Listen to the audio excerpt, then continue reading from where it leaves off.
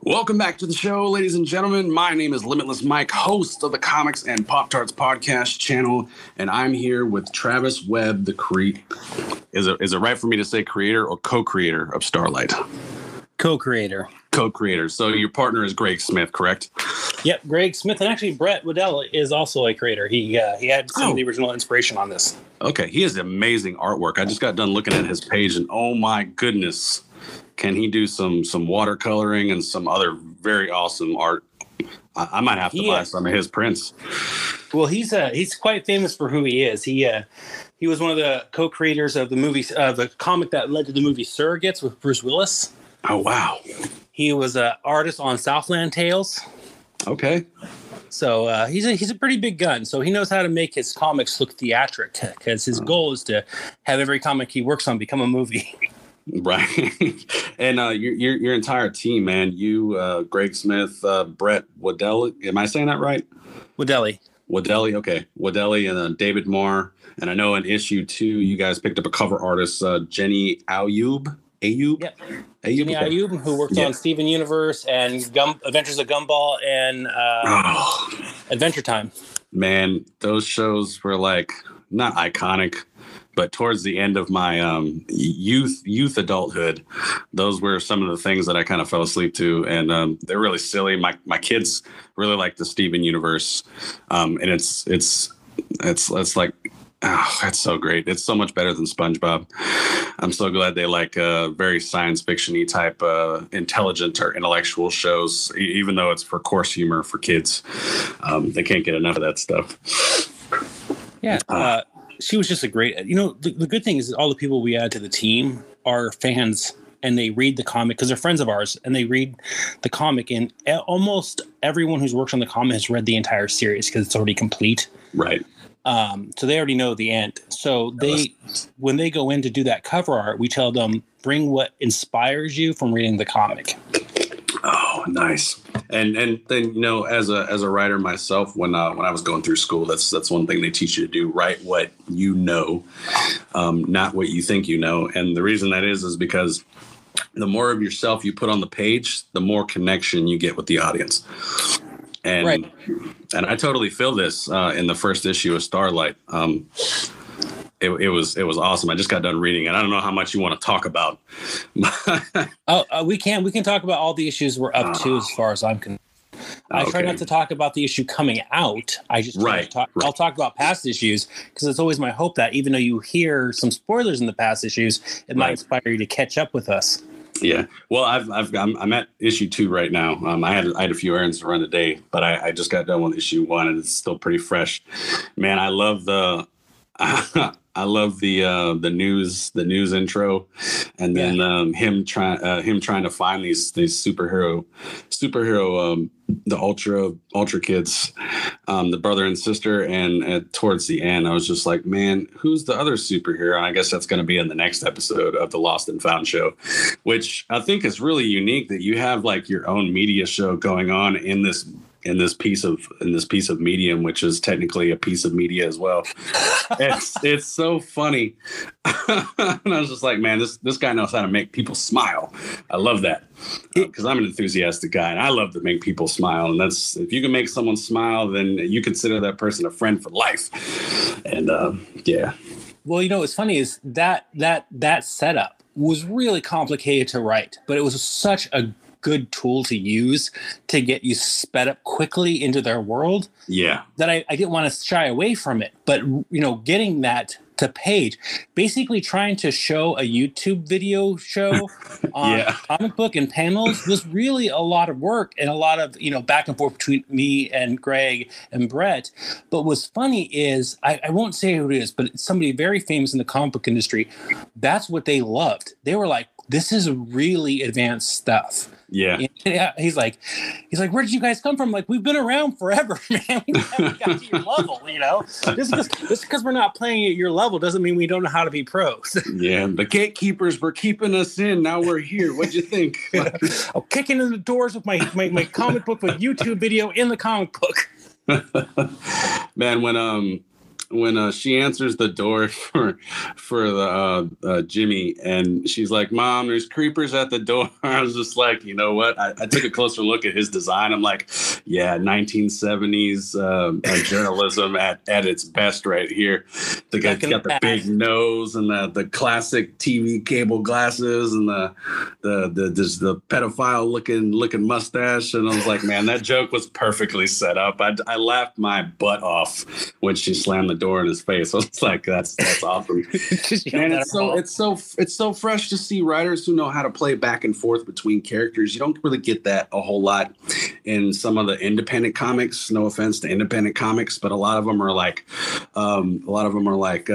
superhero revamps and reboots, and there's just like a lot of action and there's a lot of plot, and it's fresh to have some comedic relief in between the action and the mystery and the adventure, because you have to take a moment from the story and you have to pause and be like, there has to be substance and depth to the story and characters that you're reading about. And man, I knew as soon as I got onto the campaign that once I saw the art and then I looked at some of the sample pages, I was like, man, I got to read this. It's like it starts on Earth, but it came from space, and the depth of size that you use at the beginning of issue 1, when you're like narrating the beginning, and it's like out in space, and it goes into Earth, and then it goes to what all the Ultra kids were fighting, all the different types of monsters. It was almost like I was watching a movie. That's Brett, man. He knows. So, when you write comic books, I've been writing comic books with my friends as a consultant and sometimes as a ghostwriter, to help them out get through things, because I've worked off and on in Hollywood for a while. But Brett and I met working on a film project that didn't come to fruition with a big studio. And because at the time they were really trying to get me to become something. And I kind of bombed out, let's be honest. I got the classic writer story. I went to Hollywood and I bombed. But like what came out of that is my approach to writing comic books, especially because I love the medium. Right. And that my approach is I don't write to the audience. I write letters to Brett, and I let Brett write to the audience. Oh, and that's really the trick. Okay, so it's like, and I learned this in Intro to Comics with Andy Schmidt, and he said one of the ways to connect with your artist is pretend like you're writing a letter to him. His words exactly what you just said. So right, it's so awesome to see that first full circle moment come back around and be cemented in legitimacy. That's pretty cool. Oh, and then I make jokes in there towards Brett. I make comments about VHS times, something we watched in a VHS movie at one point. Yeah, I take out specific scene and timestamps to get some imagery in his head. I'm like, hey man, this is what inspired me here. The last issue was written with a song on purpose, so that when you read it, the song will play through. If you're reading it at a decent rate, the song should actually play on beat with it. And I told Brett that, I'm like, so when you're doing the art, think about that. Think about how that song, I wrote that to that song to have the same pacing as that song. Wow. So, the secret weapon is putting the image in the artist's mind. That's actually more difficult than it is simple, and everybody should know that who's listening. Even though it's really cool even though it's really easy to talk to somebody, it's not as easy as putting the image in their head, especially for artists who have to put it onto paper. So I think that's really creative that you kind of looking for different types of inspirations from other mediums to make notes to your artist to help vibe the image together for the comic. That's really cool. Yeah, it's so important, because here's the thing. Especially when I'm working with newer writers, a lot of indie writers still come. It's so weird. I hate saying this because this is my first major IP out there, and it ended up being a Kickstarter, so of a major publisher. But for years now, I've been pulled in as a friend. Hey, I got a guy who can help you out with your comic because you're having problems with the story, you're stuck. And the thing I see over and over again is, writers don't understand their relationship to artists, and they don't understand what an artist does. And that's the problem there. In this medium, the art is key. The art brings them in, the story keeps them. Those are the two things you always want to remember, right? Art brings them in, story keeps them. So there are things you got to think about. Is your artist going to actually read the book, or is your artist going to work page to page in instruction sets? A lot of artists, especially from like Mexico and South America, they first of all, they struggle, to begin with the story sometimes, but they read page to page. And that's going to happen with a lot of newer artists, especially work for hire artists. If you're just hiring a writer, artist that you met online, they're going to work for page from page. They're not going to actually see the story coherently from end to end as a narrative. Right. So you have to remember that when you're writing your pages out. So you got to be very direct. You got to tell them how many panels you want, right? You want to tell them the order of the panels sometimes, or why you're doing things with panels. You want to explain why you want these panels to be set this way. Maybe you're setting timing, or maybe you're trying to expose something on the next page, right? You got to make them aware. And more important than anything, you can't hide anything from the artist. Right. You know, people will do things like, I saw this one time, I always use it as an example. And he's like, there's a mysterious figure in the background. We don't know who it is. Okay, well, that's fine. But who is it? Because the artist needs to know. Because they need to know how to set that mysterious silhouette in the background so it makes sense later when he has to expose it. Don't hide that from them. Right. You know, they're not the audience. They're your artist. And you got to remember that. Hit the space bar and put it in parentheses. Right. And then make a notation like we're going to reveal him on like page 6. So if you don't do that and you go to page 6 and from page 3 and you're like, you actually put the name of the mysterious figure, they're like, okay, so on page 6, do we put the silhouette for the mysterious figure, or who is Jamie Quinn? You're like, oh, and it takes 2 days to relate this information because of time zone difference. And so you wasted 2 days for one page that could have been done 2 days ago, and he could be on page like 8 by now. Yeah, that happens. And then there's tricks with the medium. Like if you're going to use a medium trick, right? Like I use parallel panels a lot in order to have the same emotional state. So it triggers the memory of something that happened in a previous issue or previous page of that issue. Right. And I like doing that a lot. So when I do that, I always make sure that if it's a big series and say it's 2 issues back or 3 issues back, I always go back before I give it to the artist and say, here, this page is going to be paralleled in issue 7. So be aware, of what you're doing here, because you're going to have to recreate it later in the series. Right. So the most important thing to really take away from that is communicate with your artists. Don't hold anything back. And, write to the artist. Let the artist write to the audience. Yeah, that's very creative the way you do it, though. I learned how to plot and page from Andy Schmidt, and Paula Lohr was kind of like the assistant teacher in that class. And so I've been reading old scripts from things that I could download off various sites on the internet that are legit from previous Image comics and DC comics. Not so much Marvel. They really like their IPs, so they don't put anything out there on the web really. But unless you're on Reddit, they might copy and paste some stuff on that, leaks and stuff.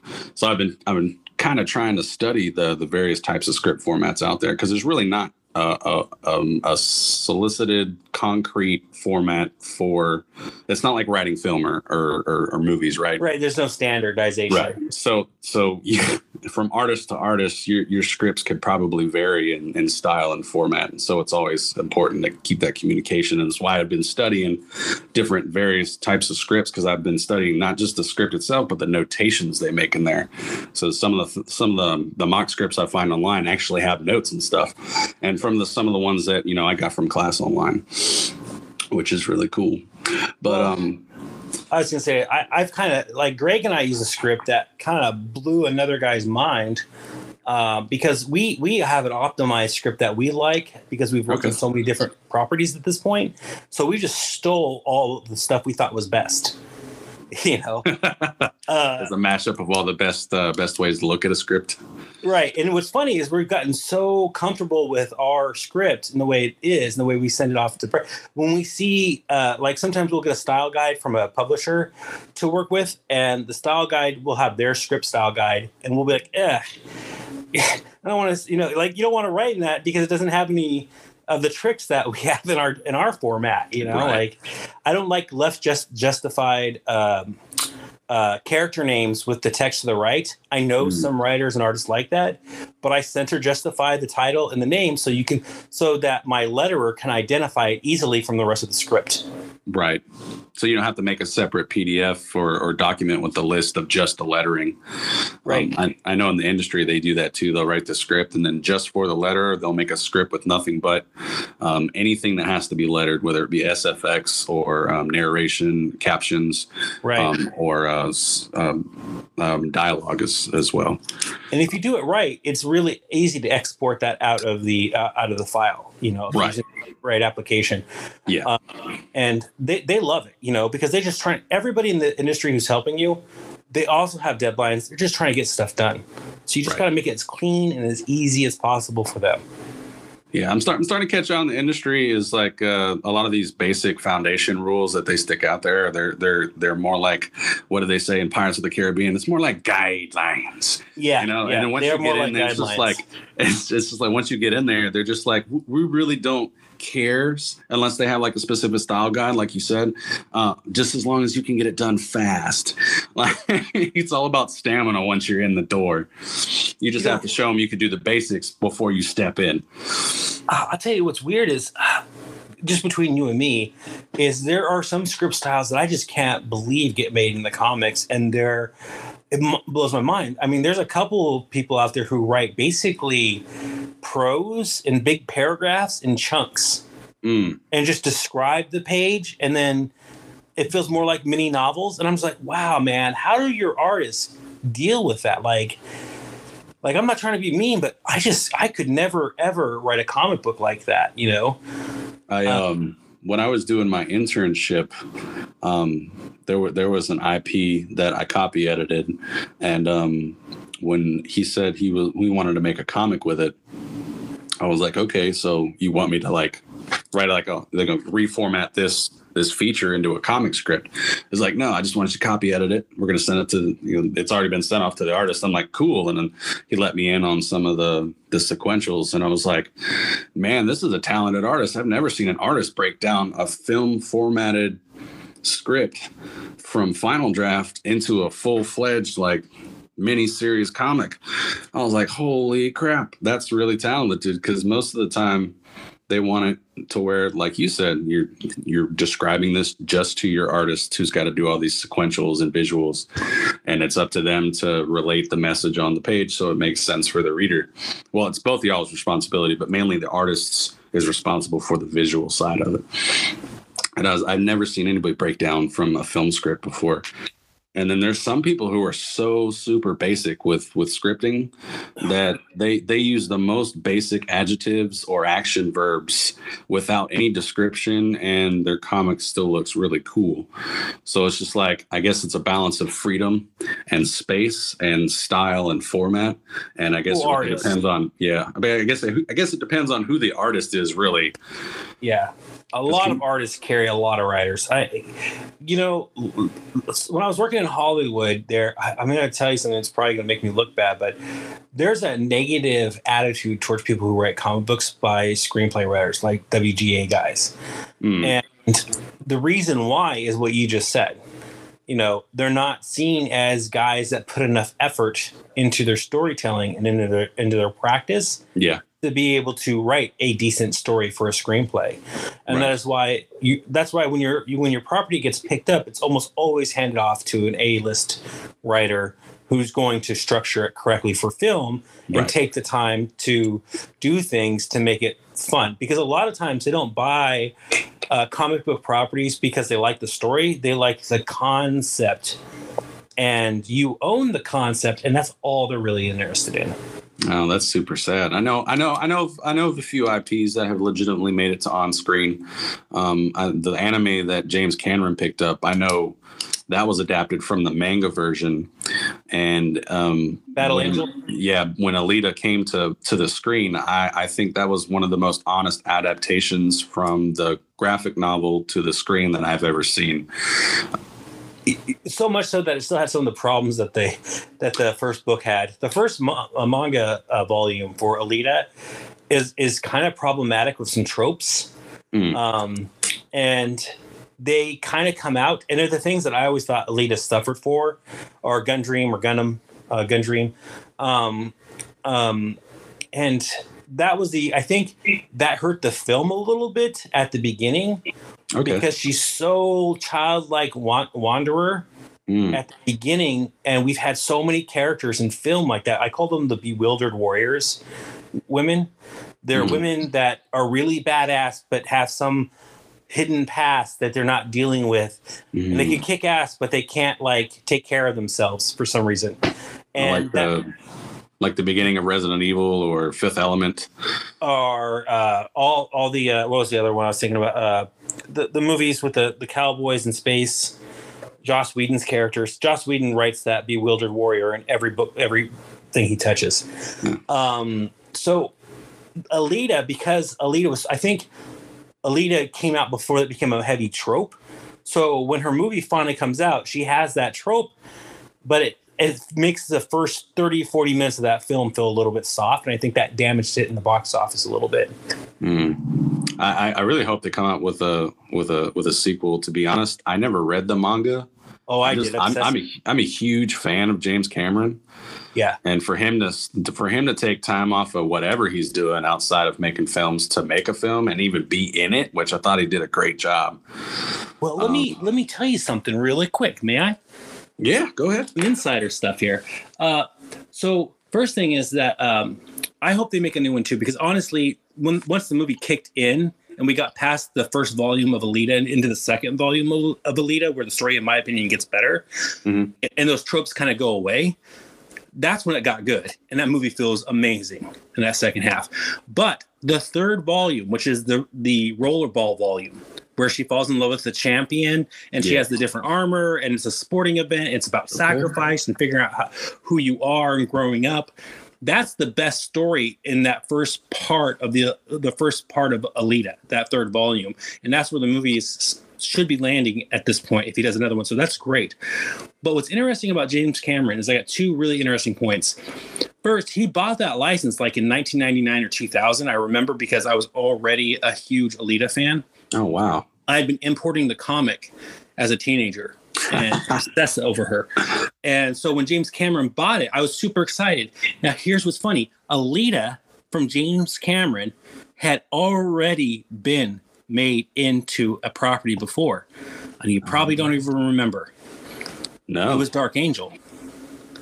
Dark Angel is Alita, but the television studios said that they didn't think audiences could relate to a robot girl. What? So that is why Dark Angel feels a little bit about Alita, but it also has that angel, battle angel, dark brown hair, dark brown eyes, small full body leather suit, dark brown. So Dark Angel was his first attempt at bringing Alita to market. Yeah, that was right before I started junior high in 2000. Ran for 2 seasons. You know, that's almost as shocking as me finding out they had a Mortal Kombat series in the 90s as well, as big as a fan as I was of their movies. That is wickedly wild, man. I feel like Mandela effect just happened. Another interesting thing, we were just talking about scripts. Go look up James Cameron's screenplay style. So he has something he has his own screenplay format that he's known for. And what he does is he writes out the scenes and then finishes them on the set with his actors. Oh, really? Yeah, he might put key points of conversation that need to take place in the scene to move the narrative along. But in general, it's more like reading a treatment than a screenplay. Okay, even the dialogue? Like there's no dialogue? Yeah, take a look. If you get a chance, if any of your listeners do, go look up James Cameron's screenplays.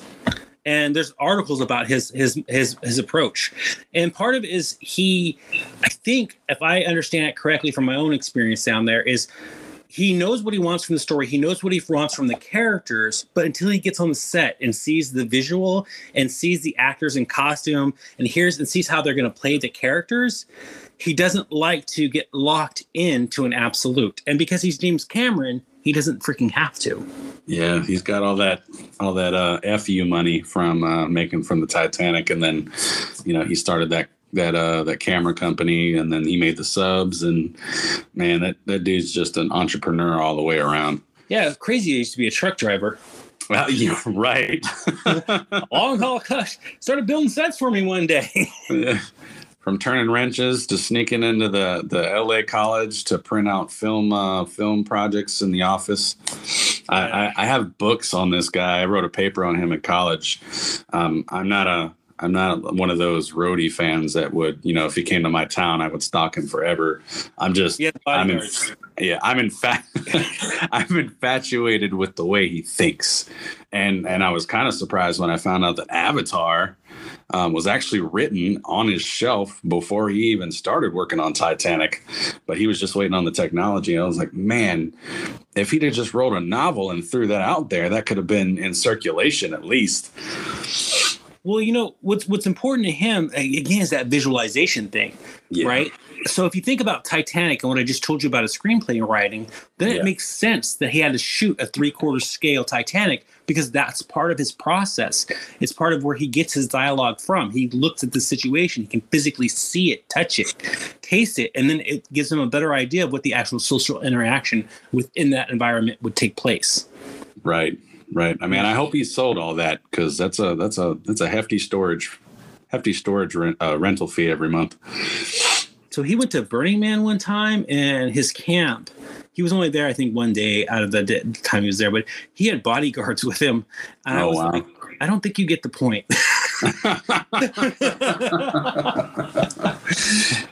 That doesn't sound like it. No. He was like, oh, this is really cool, with the armed guards walking around with him. Wow. I don't know what he was wearing because I didn't see him or anything.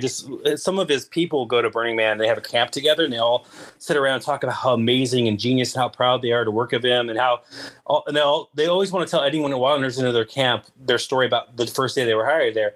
So they were telling me that he was there, and I was thinking about it, and the way they described it, I just imagined him in like a full suit with sunglasses on, with dudes in suits with sunglasses walking around Burning Man, with people constantly dusting off the plaid to make sure his suit keeps color. Oh, wow.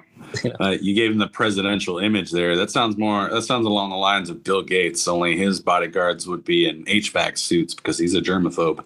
Yeah, that's probably true. So I kind of skipped the basic question because we were vibing, which is really awesome. I'm gonna go back and replay this so I could write this down in my notes of James Cameron's life and add that to the back of the book that I have. Oh man, totally go look up the screenplays, man. It's a trip. I actually have a few links up right now. I'm going to read them later. But so what I usually do for new creators like yourself that are on the show, you're not a new creator by all means, is tell us a little bit about yourself, how you got into writing comics, which I think you explained from bombing in Hollywood, then to getting into writing comics. But maybe you can get more into detail if there's any other detail to explain. And what are some of the things that influenced you to become a creator growing up? Obviously, Alita Battle Angel was one of them. Well, no one's really asked those questions before, oddly enough, on the podcast. So I would love to tell me. Yes. So, there's a saying in Hollywood that if you're a writer, don't write a movie about being a writer, because everyone had that same experience, and there's some truth to that. So, I don't know if you think about this, but think about how many movies that you've seen in your life where the lead character is some kind of writer in Hollywood. And it's usually something kooky and crazy, and how crazy everything is as they're coming up in Hollywood. That's a really common trope, because every writer who goes to Hollywood thinks they have a unique experience. But here's the truth. No, it's like that for everyone. It's fucked up. But to share my story, since I'll never make a movie about it, because like I said, everyone's already lived it, I will tell you the story. I started writing comic books when I was a kid, like most people. They'll tell you, oh yeah, I started writing comic books when I was in high school with my cousin. I did. I started writing comic books in high school with my cousin. I used to even draw my own comics back then, all through high school. I would make little ash cans, print them out on the school printer and fold them up and staple them myself and pass them out through the high school. I was very proud of myself. They were terrible. And when I got out of high school and I tried to I was working at a comic book shop off and on for a couple of years. Then I I was kind of in foster care and homeless for a while. Just, family issues. People have families, and mine weren't getting along for the rest of my life. And so basically I was kind of couch surfing and part-time working at a gas station and at a comic shop. And the owner's wife of the comic shop was like, "What are you doing? You're like 18. You're not doing anything with your life. Why don't you go to college?" And I'm like, "I don't know how to go to college." I'm a foster kid at this point, right? Like that seems like an astronomical reach to me. That's something spacemen do. They go to college, right? So she literally put me in a car because she taught at the local community college, drove me to the community college, and sat down there with me all day while she enrolled me. What? Yeah. Wow. It said I couldn't hang out in the comic book shop or work there anymore unless I stayed in school. So, man, I mean that worked out for so many people. I mean, look at the entire cast of the Comic Book Men. Really? I didn't see that. The Comic Book Man, with Kevin Smith's The Stash. It ran for 7 seasons. It's basically a giant podcast at the end of it. Oh man, I have no idea. Oh, I do remember that being on. I just didn't follow it. Yeah. I get kind of wrapped up in my own stuff. It's basically some more of Kevin Smith's friends. They started a comic book store that was kind of like a pawn shop, and man, they've all the people who are there, like me and Mike Zapsik, they have been there for like as long as the store's been open. I can't even remember, and now they all have like individual followings. Ming Chen. He's a podcaster like no other. He goes from Comic-Con to Comic-Con to Comic-Con all year round, doing all sorts of crazy things. And he just started at the shop just to help out and pull switches and stuff.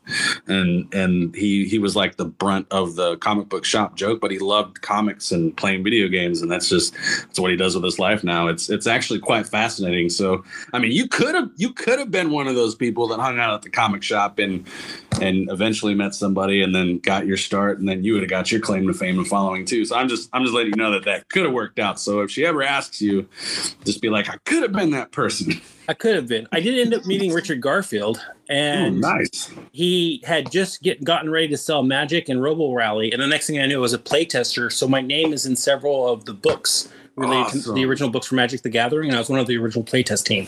Holy crap! That is that's a weird thing. Ask me anything about Magic. I don't know. But I play tested for a long time for Magic the Gathering, so that was just a weird experience. Richard ended up becoming very rich and moving away, and Magic the Gathering became Magic the Gathering. It's everywhere now. Yeah, and I always wondered if he would recognize me if he ever saw me again, because he did make some comments sometimes up above Woodmasters about how I talked a lot, and one of the other testers, because most of the testers were much older than me. I have no idea why they let this one teenager hang out with them once in a while. Right. But they once made a Circle of Protection Travis with the playtest cards, because we could make our own cards. That's one of the things to do back then. That's awesome. And yeah, it was basically you tap to shut up all Travises at the table. True story. That's awesome, dude. Do you still have that card? No, I never had the card. One of them had it. Okay. So I never, but I started laughing too, because the thing is Magic the Gathering back then was the way we did it is Excel spreadsheets that were, had borders set up in them for the blank cards. And then you'd put like BBU for black, blue, and then our U1, which would be blue, and then 1 of any mana. And then, you put your instructions down below, and then people would put like little GIFs or JPEGs that they had found off random sites onto the card. So you see like Bambi on a card or something like that, to get an idea of what would be on there as an image. I can't remember if the card had a Bambi on it, though. Like mock cards. You guys were just making mock cards. Well, they're playtest cards because the game didn't exist yet. Right. Like there wasn't real cards quite yet. And then the real cards came out and we'd have those intermixed with them. And then we didn't really like that. So what we ended up doing is we would just print our own decks completely so that you couldn't tell which cards were from the new deck you were testing and the original set. And that's just how we played Magic. But they would just ship us boxes of cards from WotC, because that's how they paid us. They paid us in cards. Wow. boxes and boxes of cards. So I did that. Does it kind of feel cheap? Does it kind of feel cheap now that Richard's got his money and probably sold the IP off to Wizard? I don't know. Yeah, he sold that off to Hasbro. Hasbro, okay.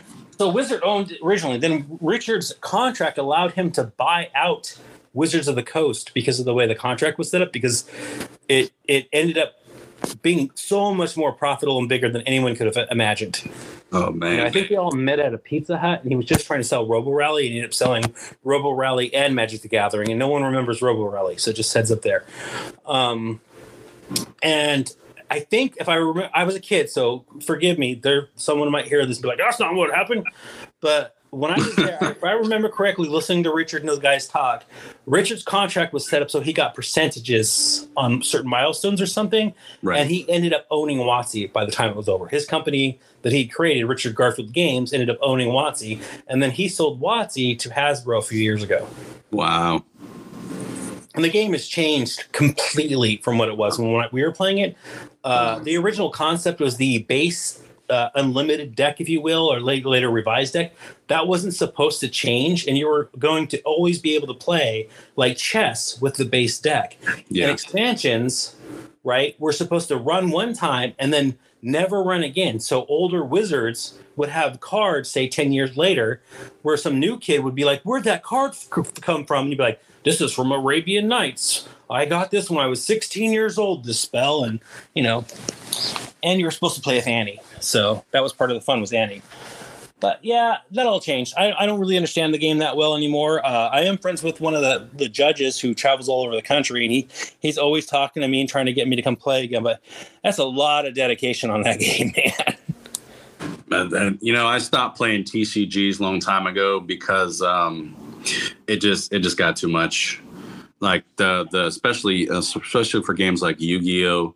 Or Duel Masters, they just kept on continuing, and then eventually for like tournament play, especially in Yu-Gi-Oh!, there's like forbidden cards you couldn't bring no more, and then when you get into tournaments, they kind of make it strict. They did this in Magic too, and I played Magic off and on, not as big as like Yu-Gi-Oh! And Duel Masters and other types of things. I'm excited they brought Digimon back, but I'm not going to get back into it because it takes so much money now, because card packs used to be like $1.99, and then by the time I think 2000 came around, card packs were $3.99, and now they're almost $8 for 8, unless you're a Pokemon fan. Now you're paying $8 for 5, and I was just like, man, this is just, I know marketing is a big part of it, and people don't like you to blast that out there, but that's just why I stopped playing TCGs. It became too expensive, the rules became too complicated, and once you got to tournament level play, it just wasn't fun anymore, which you don't really get in TCG. And like when tournament modes and TCG contests,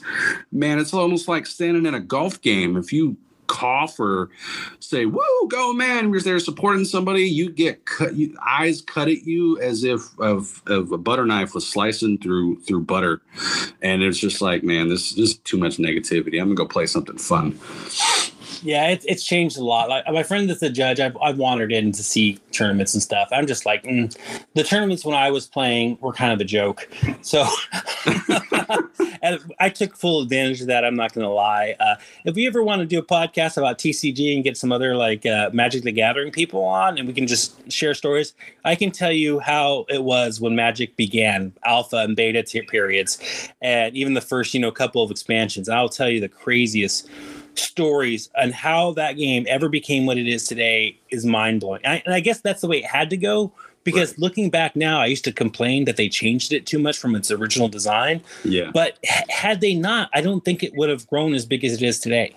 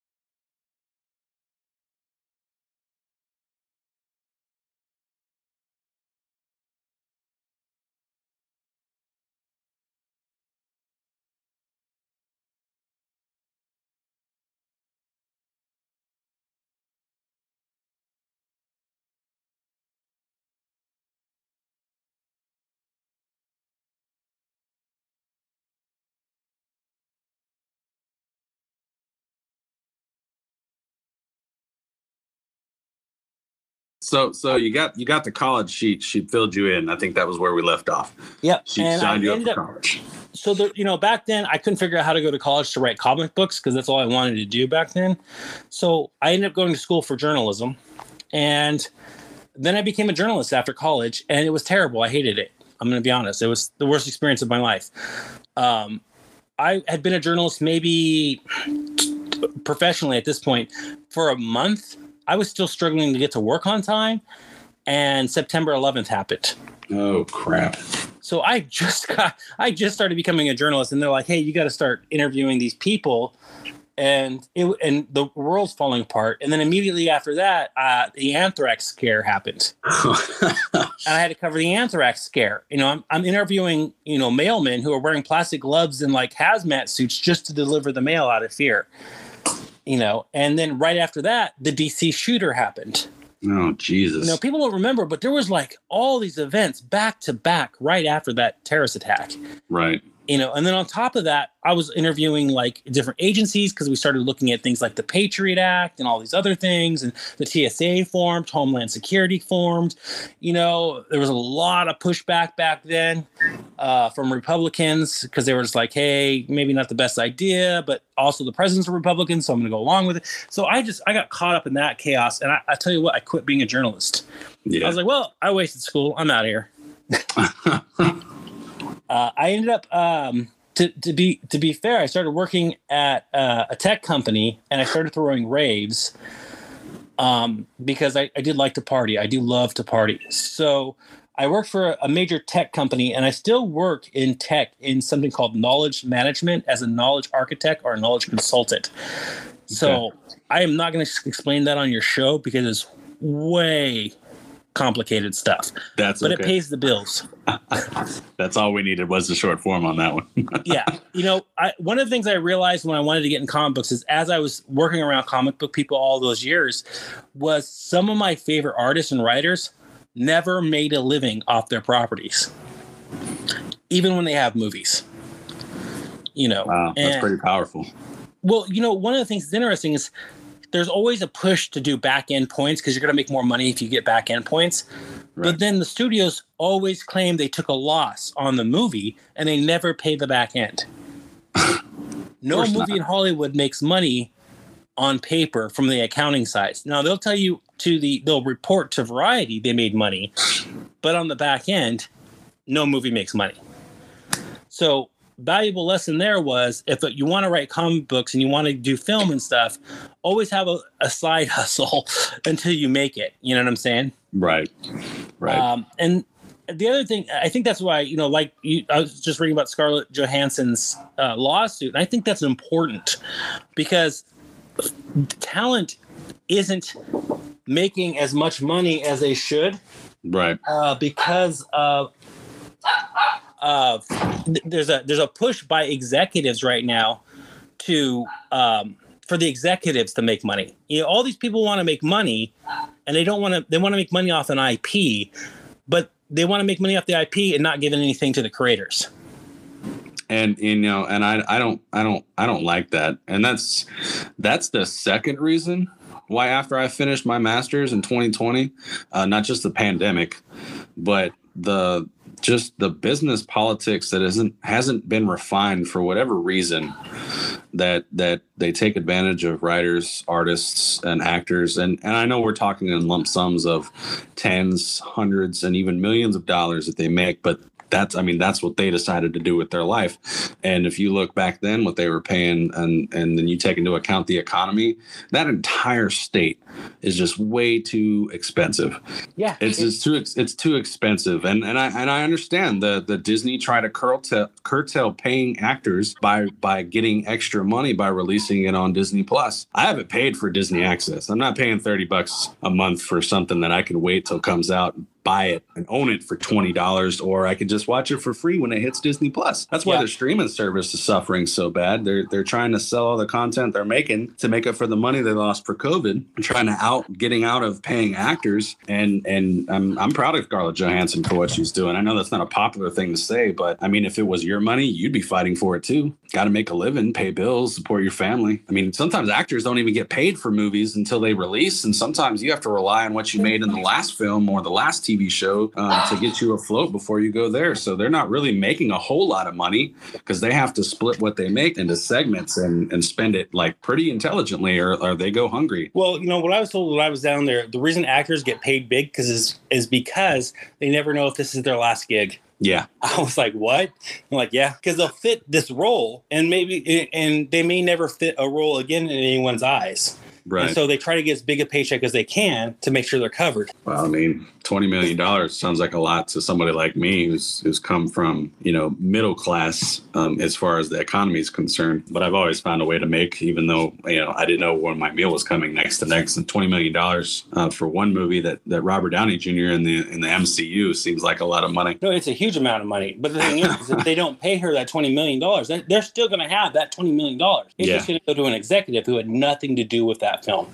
Yeah, and I don't understand that. That's why I like independent comics so much, because the creators are the executives. Mm-hmm. And so there's not just passion driving it, but they're actually picking up the skills to fall into those roles. And they're not and I'm not going to say not all of them are corrupt. There's some independent comics out there that are doing some shady things. Not anybody that I've met so far, maybe one or two found in groups. But I mean, social media can be used as a tool for good or a tool for bad. But in independent comics, the spirit of independent comics lives in those who want to help others, who just want to make comic books. They want to make a fair amount. They're not ambitious. They're not looking for hundreds of millions of dollars. Some studios, they're very happy with what they make a year, and it sustains them. And a lot of other people in comics, they're entrepreneurs. They do something on the side. I mean, I know writing comics, maybe even drawing them, coloring them, lettering them, whatever your part is in Starlight isn't your only entrepreneurial success. I'm sure you have other skills that benefit you monthly as well. Oh yeah, knowledge. I did the knowledge thing for big corporations, and it keeps me able to write Starlight because I'm not starving to get Starlight out. It allowed me to turn down,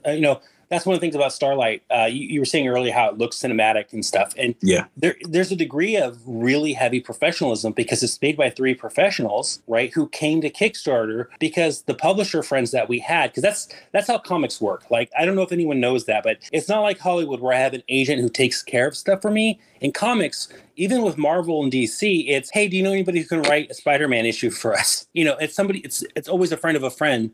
And that's how you get gigs, right? Wow. That's how you write in comic books. And you're work for hire all the time. Unless, of course, you're doing like something that's more independent and you're able to be strong enough to go with Image or IDW or something like that, like Boom. Right. Mostly, it's always about networking and being friends with someone, and knowing somebody and having a skill to be good enough to get the job done. But the thing is those publishers don't offer great deals because of how unprofessional the generalization of the industry is. So, my 2 partners have both had pretty good IPs with really good and big publishers, right? But their payouts aren't that great and they don't have a lot of control over those IPs. And so 2 publisher friends came to us for Starlight. One came to the table and had a pretty okay. I was ready to take the offer, I'll be honest, right? Because I need an IP under my belt right now, right? But they were like looking at this like, we're not going to have any control. We're losing Starlight if you sign this deal. Like, they're going to probably go off and make a movie and everything else, and you're never going to see a payday after this amount of money. And and we talked about it a lot. So we turned that deal down, and what was interesting is the way they talked about it, the way we talked about it afterwards, and we've heard from other friends is, they'll probably come back around when we get Starlight done again and offer us the same deal. And then we have to make a decision. Did we make enough money off the Kickstarter to sell that IP off and lose control over it? Right. That would give us exposure for our next Kickstarter. And then it occurred to me that most of these deals that they're handing us creators right now, they're exposure deals. They're just light pay and the promise of exposure because next time you'll get a better deal. But next time just means no. this is more exposure for your next deal. They keep promising bigger and bigger deals with more exposure is what they do. Right. And so we decided to go independent and publish ourselves with Kickstarter for this round. And I'll be honest, we've already made more profit on it on the Kickstarter. We've had more money go into our individual pockets than we were going to get from that initial payout from that contract. Wow. But the difference is, had we gone with that deal, we might have gotten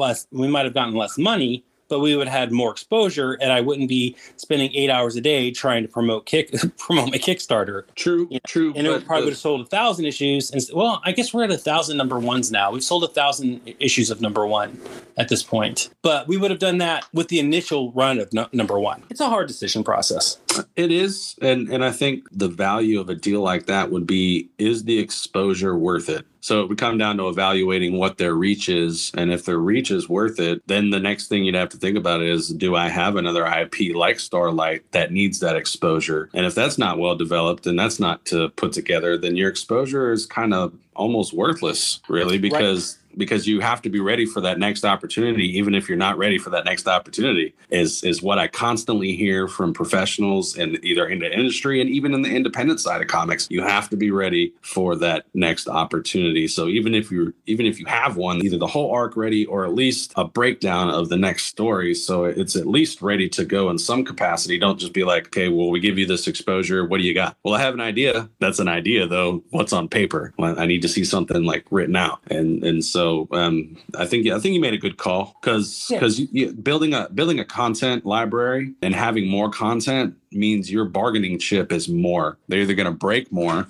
and offer you more so you don't get less, or they'll have the same offer and you can turn them down, and you might get a surprise offer from somebody else, if that's the route you decide to take, who is actually really fair and gives you either 25, 20, maybe even 10% more than the last person. You get exposure and you get the fair price for it. You might even get royalties and stuff, which is really hard to come by in comics, period. And that's one of the things that in the tail end of the charge for Black Widow, even Captain America and the Falcon and the Winter Soldier series from the original creators getting flack for it, because he doesn't feel he was paid rightly. And then I think he got compensated for the film itself finally after so much length of period, because I mean, they just kind of took his creations and then made a whole movie about it, and then they don't get royalties for that because there's nobody in a legalized role who's like, hey, this guy created this and he deserves this, so I think it's the right thing to do.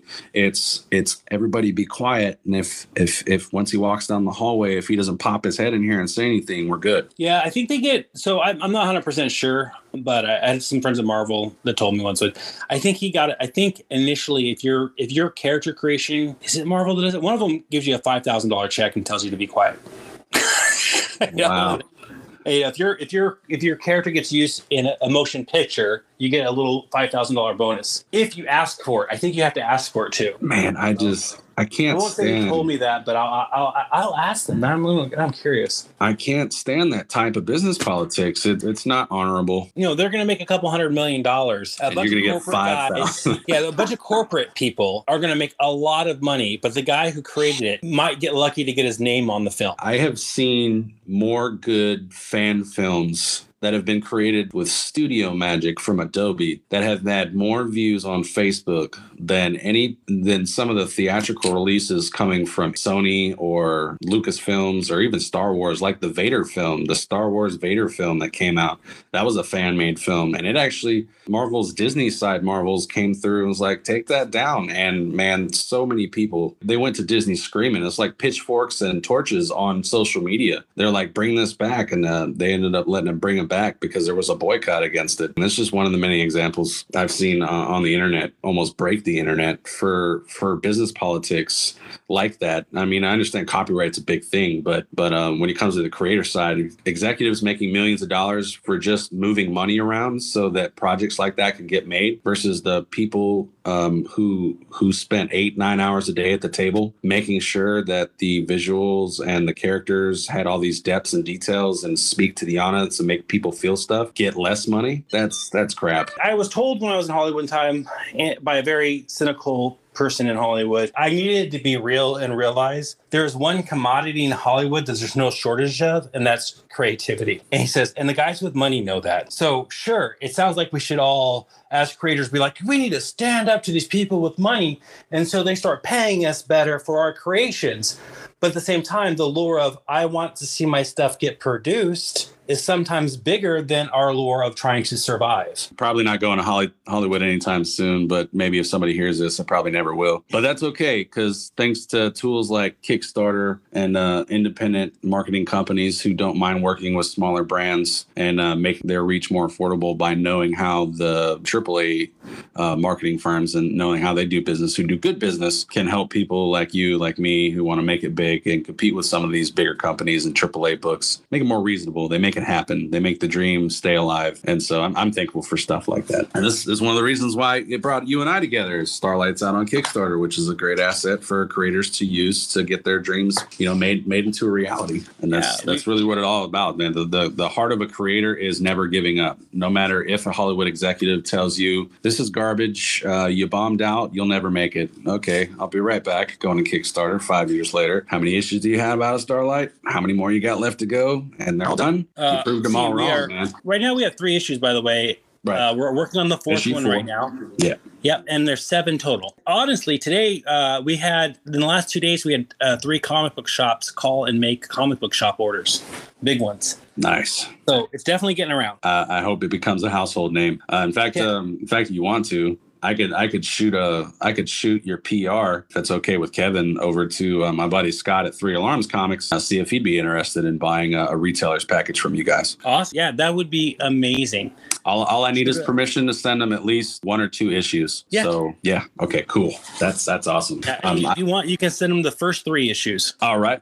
Cool beans. I'll email them tonight then. I'm all about helping people out, man. That's one of the reasons I started this podcast. I filled in for the owner of Limitless Comics on one podcast. He wanted to dip his toes into it, but he couldn't make it. I was kind of doubling from his editor as like PR. So I was doing a lot of posts and I was making banners and graphics for him when he picked me up during the summertime, and I wasn't happy with the quality. And so I was like, how hard could it be to make a podcast? I've done a stop motion film. I've made an entire commercial from scratch. I did voiceover assignments in school. I was like, this couldn't be that hard. And it turns out I'm pretty good at it. So I like to help everybody in the creative medium. As far as comics is concerned, it's pretty much my career right now, and including podcasting. But I like to help out where I can. So I hope what I just offer you is something that I can do for other people as well. And maybe he'll have a positive response, because Scott's a really good dude. And that's one of the reasons why he started his comic book shop and got into the shared comic book universe with Ming and them at the Stash. Coming to a close here, man. I believe you answered all the questions that we talked about before, and we ad-libbed for a while. That was really awesome. I think we vibe really cool. Really well. Retrograde. We're bonding in Murphy retrograde. I'll send you a picture and make you a meme of the star constellation if I could find it. So these are some questions that I'm going to start traditionally asking, and it's one of the ways that I'd like to connect my guests with my audience, connect me with you. I get to learn more. They get to learn more. And the second question is going to be something for my audience to take away from the show, which is a staple of the show and one of the reasons why I got into podcasting. So if you could work with anyone from this medium, who would it be and what IP would you work on? It could be any IP at all. Wow. Man, I have thought about that a couple of times. And the thing is the guys I want to work with don't match up to the IP I'd want to work with them. Okay, I can tell you, okay, here's 2. All right, I would love to work with Kurt Busiek. Unfortunately, he's one of the few other writers that when I'm around him in the last 20 years, I nearly can't speak to him. I don't know. I've always been a fanboy. So I have a problem with Kurt Busiek, but I'd love to write something with him as a co-writer and just bounce ideas and creativity off to kind of see how our narrative builds out. Right. Property-wise, this is going to sound weird. Can't think of any series that are out right now that I'd want to write on, but can I point out that I would love to see Gail Simone write a couple issues of Starlight? Is that weird? No. I know a lot of writers get really in love with their characters and their creation, but I just like to see how Gail would write Sarah and Chris and Roger. Yeah, that's actually really cool. I love it when other creators come on to other IPs. In fact, I think it breathes life into the content and the IP itself, and sometimes even redefines character. Yeah. If you look at some of the big IPs that have been taken over by artist after artist, and there's always like that one specific writer or artist who came on to say like Frank Miller's Daredevil. When Frank Miller stepped into the role of writing, like Daredevil became a whole new Daredevil. It's one of my favorite interpretations of Daredevil ever, aside from the one-off that Kevin Smith did. That one was pretty cool too. But yeah, that would be dope. What specifically would excite you, though? A talent of her caliber that you look up to that you would like to see in Starlight? Oh, I just like her sense of humor, and I think she'd have a really fun time with those characters. And I could see how another writer takes them on that has a sense of humor that I like. That'd be cool. I think she could really make Roger a little bit more nasty than I make him. But that'd be perfect though, because the issue 1 Starlight that I read earlier tonight, I quoted that one phrase like, "There's creepers at the door, Mom." Like that, simple things like that are funny because I was focused answering the door and him being like, "Who are you? Where you been? Are you this person? I'm looking for these people." And she just slammed the door, and it was unexpected. It was perfect, and so it's got a lot of comedic relief in there. So that'd be really cool. So for the last question, this one's a bit loaded, so be prepared. If a new creator came to you and asked you for your advice about creating and publishing a book, what advice would you feel is most critical to them, and how would you articulate that to them? I will tell you right now, the one thing, if you're talking about comic books, if a comic book person said, "I want to write comic books," I would tell them to go and learn how the medium works for narrative, because the medium itself is part of the narrative. It's one of the reasons I love comic books, even over working on film or, working in novels and stuff, or as a journalist. Comic books, the page turn is part of how you tell the story. The panels are how you tell the story. Where panels are placed on the page, when both pages are exposed at the same time, that's all part of the narrative. And understanding how that works and how to take advantage of those narrative cues is a huge part of writing a successful story in comic books. And, Scott McCloud's books on understanding comics were eye-openers for me when they came out. I think if you want to write comics, you've got to sit down and really take a moment and read his book, because he's going to say things that haven't occurred to you probably yet, or you haven't realized yet. You need to put the hours in to understand the medium in order to create a successful comic. No, you're exactly right. I read the Scott McCloud book in school too. It was and it's written like a comic book itself. So while you're reading it, you're also learning how to move the eye, vector lines, how lettering works on a page. If you follow the Scott McCloud character from panel to panel, you'll start to notice after about 100 pages, like there's a pattern you begin to understand as you're learning about comics from frame to frame, from bubble to caption, that this is how comics move. I didn't really understand that until actually the second time I moved through the book. So I had to read it twice because there was so much information there that I didn't understand, that I had to read it once for the sake of just reading it. And then the second time I noticed it about 100 pages in, the way Scott McCloud was moving around the pages, hiding behind doors and boxes and walls, the different types of dialogue that was coming through, bubbles and then whispers, and then statics and then bursts and then captions themselves, the different type of grammatical things you could use in there, like the double hyphenated and then the ellipses and breaking up text on the page. It's a really good read. Brian Michael Bendis has a book out too, and I think I bought the one that Andy Schmidt wrote for Comics Experience. I don't have the titles in front of me. I'll probably link them in the show notes just to add on to the answer that you gave, along with the Scott McCloud book, so listeners can go look those up. They actually retail for about $15 to $17, so they're really cheap. So it's kind of everything you need to know about making a comic book. And then from there, you work on finding a committed artist who looks at art as work instead of commission, and then just communicate with your artist, write your script. Writing it is the biggest first step, really, because if you don't have anything written, you're not going to get anything made. Here's an important thing too. I will say this. I vomit on the page. I don't know if that works for everybody, but all the formatting stuff I've been talking about, when I write my first draft, it's barely there. I go back and format. I just puke everything I can onto the page so I can get the story out of my head, because that's the key. That's important. If you don't do that, if you get yourself worked up about, is this working? Is this happening? You're going to stall. So just vomit what comes on the page. It's going to be terrible. It's going to be gross. It's going to be chunky, and you can go back and you can form it into something beautiful. Yeah. And sometimes if you don't vomit it out, as I've done this before, I write from the hip when it comes to short stories and even short comics. I do page by page, and then I'll go back and then I'll worry about plotting and moving around different panels. If I think one panel needs to be on this page, or if I need to break it down more, or I need to flesh out that page into 2 pages because there's a lot going on, get the story out on the page first, and then you can go back and format it. It works for me sometimes, but for plotting, if you're going to write it out from the hip, don't try to plot, because you'll write yourself into so many white rabbit holes. Wonderland will be the shortest stop on your road to finishing anything. Well, it's funny because I do write all the way The thing you just said not to do, I've done that every time. Hey, but that might work for somebody. But well, that's what I'm saying. Like, what's funny is I give the advice you just gave my entire life, and then I go and sit down at the computer, and guess what I do? Not give advice right into rabbit holes.